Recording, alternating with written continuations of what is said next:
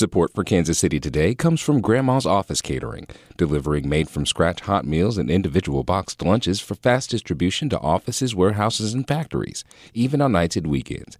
Details are at grandmascatering.com.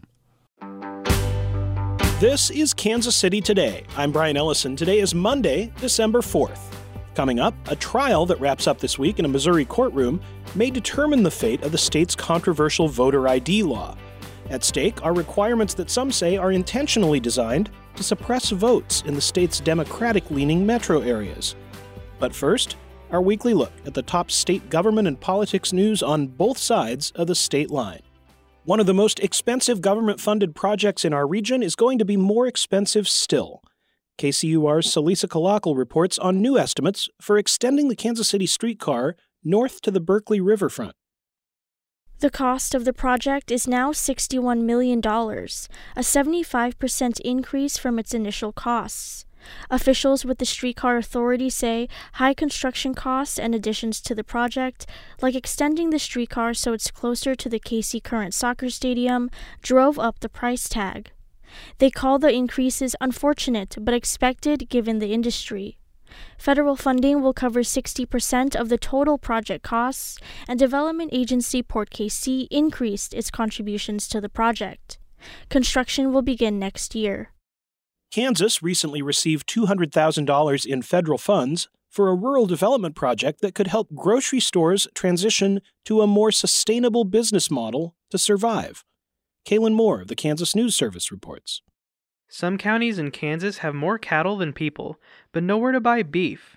That's why the U.S. Department of Agriculture has awarded a grant to Kansas State University for the development of rural cooperatives to sustain businesses. Commonly used in agriculture, co-ops are mutually owned businesses through which communities voluntarily work together to meet their economic needs. Christy Davis, the State Director of Rural Development, hopes this model can be used for rural grocery stores. Rural Kansans have had to become very creative if they want to survive. And this is one way to do that, is pair up with neighboring communities and form, a cooperative so that you're working together. According to the USDA, 1 in 6 Kansans live in a food desert, but co-ops could increase access to fresh food. And in Missouri, Friday marked one of the General Assembly's great festival days of the year, the beginning of pre-filing season. Yes, that's when legislators get their first chance to submit the legislation that will be before the House and Senate when they convene in January. Many of the hundreds of bills won't even get a hearing, much less become law. But sometimes the process reveals what's on lawmakers' minds as they look to the year ahead.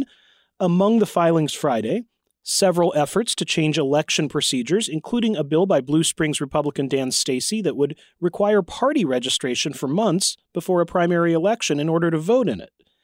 There's Blair's Law, Democratic Kansas City Representative Mark Sharp's bill to criminalize the dangerous practice of shooting a gun into the air. That'll be back after Governor Mike Parson vetoed it last year. And then there's House Bill 1624, offered by first-term Republican Jamie Gregg of Ozark. That would designate cashew chicken, maybe you know it as Springfield chicken, as Missouri's official state dish. Well, that'll all be up for discussion when the legislative session convenes January 3rd. We'll be right back.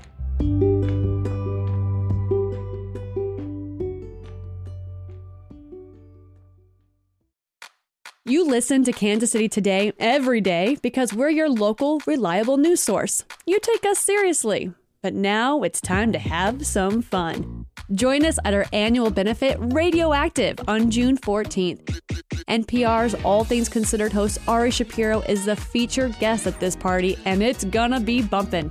You gotta be there. Sponsorship packages and ticket information are available at kcur.org/radioactive. Back in 2022, the Republican-controlled Missouri General Assembly achieved a longtime goal. It passed a law making a government-issued photo ID card, like a driver's license or passport, the only acceptable way to cast a regular ballot on Election Day. Almost immediately, opponents went to court, calling the law unconstitutional. Many observers think the more stringent ID requirements will discourage people, even those who are registered and legally allowed to vote, from doing so. Though an earlier lawsuit was dismissed, a second attempt has made it to trial, and over the past few weeks, a state judge in Jefferson City has been hearing evidence that could determine the law's fate and have a real impact on 2024 elections. That trial's expected to wrap up this week. Rudy Keller's been following it for the Missouri Independent. I asked him what exactly the law in question changed about Missouri election rules. Well, it changed what you can show at the polls and be sure your vote is counted. You have to have a state government or federal government issued ID.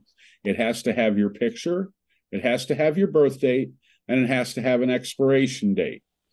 If it's expired since the last general election, so if it expired at the beginning of this year, you can still use it in next year's election.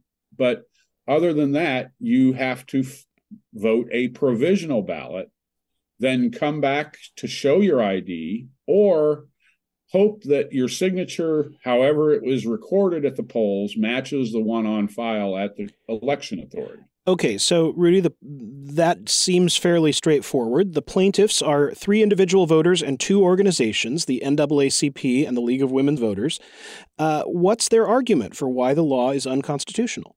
The arguments are that Missouri has done fine with elections for generations without this requirement, and that for certain people, it's almost impossible to get the proper identification in order to vote. Now, the plaintiffs have cited evidence, as they've made their case, to support their claim that this law really did have an impact in the 2022 elections, right? Yeah, that they presented evidence on the numbers of people who ended up casting a provisional ballot and the numbers that weren't counted. Yeah, the argument is that people seem less likely to show up at the polls at all if they think they're going to be relegated to a provisional ballot. Right. And some of the evidence is that people who actually do have the proper identification think they don't, and so therefore they don't vote. Now, the defendants in this case, the defendant is the Secretary of State, Jay Ashcroft, as the state's top election official. What's the defense of the law? Well, that identification is required in many transactions that people perform in the marketplace today, and that this is a reasonable expectation that you should be able to prove with certainty who you are at the polls. The previous identification that was allowed included things like a bank statement or a utility bill with your name on it and your current address. Obviously, there's a lot of talk here about security, about voter fraud prevention. Everyone, I would think, would agree that there should be measures to make sure only the registered voter is the one voting. So how big a problem is election fraud? How many cases have there been of votes cast by people at polling places who weren't supposed to be voting there? Who used these forms of ID that this law deems unacceptable to fraudulently vote? Well, the defense has been unable to identify a single case of voter impersonation, when this would be if I went to the polls and said I was Brian Ellison after stealing your utility bill out of your mailbox, for example. Mm-hmm. But there has not been one that they've been able to identify. They've come up with a few cases of voter fraud, like someone who received their mother's absentee ballot in the mail. The mother had recently deceased. They voted the absentee ballot and then went to the polls and voted their own. But that wouldn't have been prevented by this law. That would not have been prevented by this law. And that's the argument being made by the plaintiffs, that there isn't a single identifiable case that this law would solve, and therefore the burden is beyond what is necessary to protect elections. Okay, so if this law is solving a problem that does not apparently exist, we might be led to ask about the political implications of the law. It is hard not to notice that the places where voting seems to have been reduced in 2022 by this new law, Jackson County, St. Louis, Boone County, as you said, Columbia, those are the state's 3 main, really the state's only Democratic strongholds.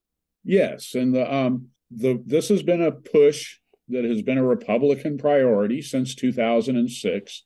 This is our 3rd time through the courts on this in various forms. And it has always been opposed by Democrats in the legislature very strongly. The people who are least likely to have the correct ID today just happen to live in places that vote heavily Democratic. The majority of them do. This is a problem in rural Missouri as well. If you've had a couple of divorces and you're a woman in Camden County and you don't have all the paperwork from an earlier divorce where your name has changed, you may have a lot of difficulty getting an ID that lets you vote. But there's a lot more voters in Jackson County and St. Louis than there are in Camden County. That is true. And so the numbers tell on this issue. So the trial will pick up again this week. What's left and what do we expect in terms of a decision? Well, there's an expert witness for the defense, a University of Missouri economist who studies election issues.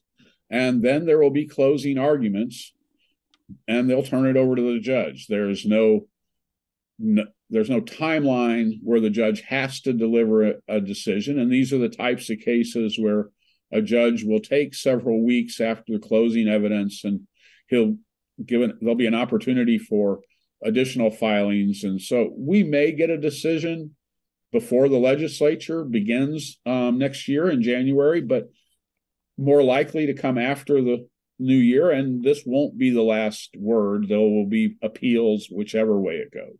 But if Cole County District Judge John Beadham does strike down this 2022 law, that will affect what happens in the 2024 election, potentially with significant impact. Yeah, the next scheduled election that most people will be on their radar will be in April of 2024. Whether or not this is resolved by then, it is unknown, but I would expect that if it gets into the courts of appeals or the Missouri Supreme Court, we'll have a decision, maybe not by the August primaries, but certainly by the November 24 election.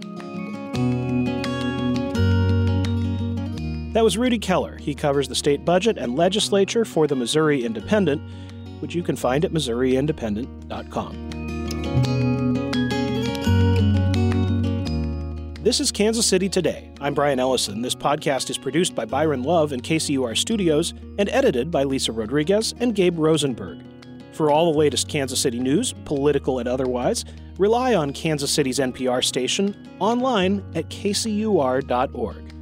We appreciate your positive ratings or reviews with your podcast source if you get the chance. And thanks for listening. Have a great week.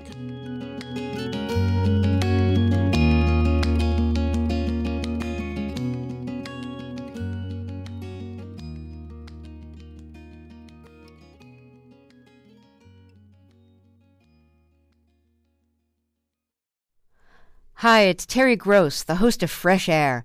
We bring you in-depth, long-form interviews with actors, directors, musicians, authors, journalists, and more. Listen to our Peabody Award-winning Fresh Air podcast from WHYY and NPR. Hollywood writers are obsessed with the concept of an asteroid heading towards Earth and destroying civilization. But is this something we really should be worried about? I'm Kate the Chemist, and on my podcast, Seeking a Scientist, we meet the mastermind behind a real-life mission to divert the path of an asteroid. Subscribe to Seeking a Scientist, made possible by the STARS Institute.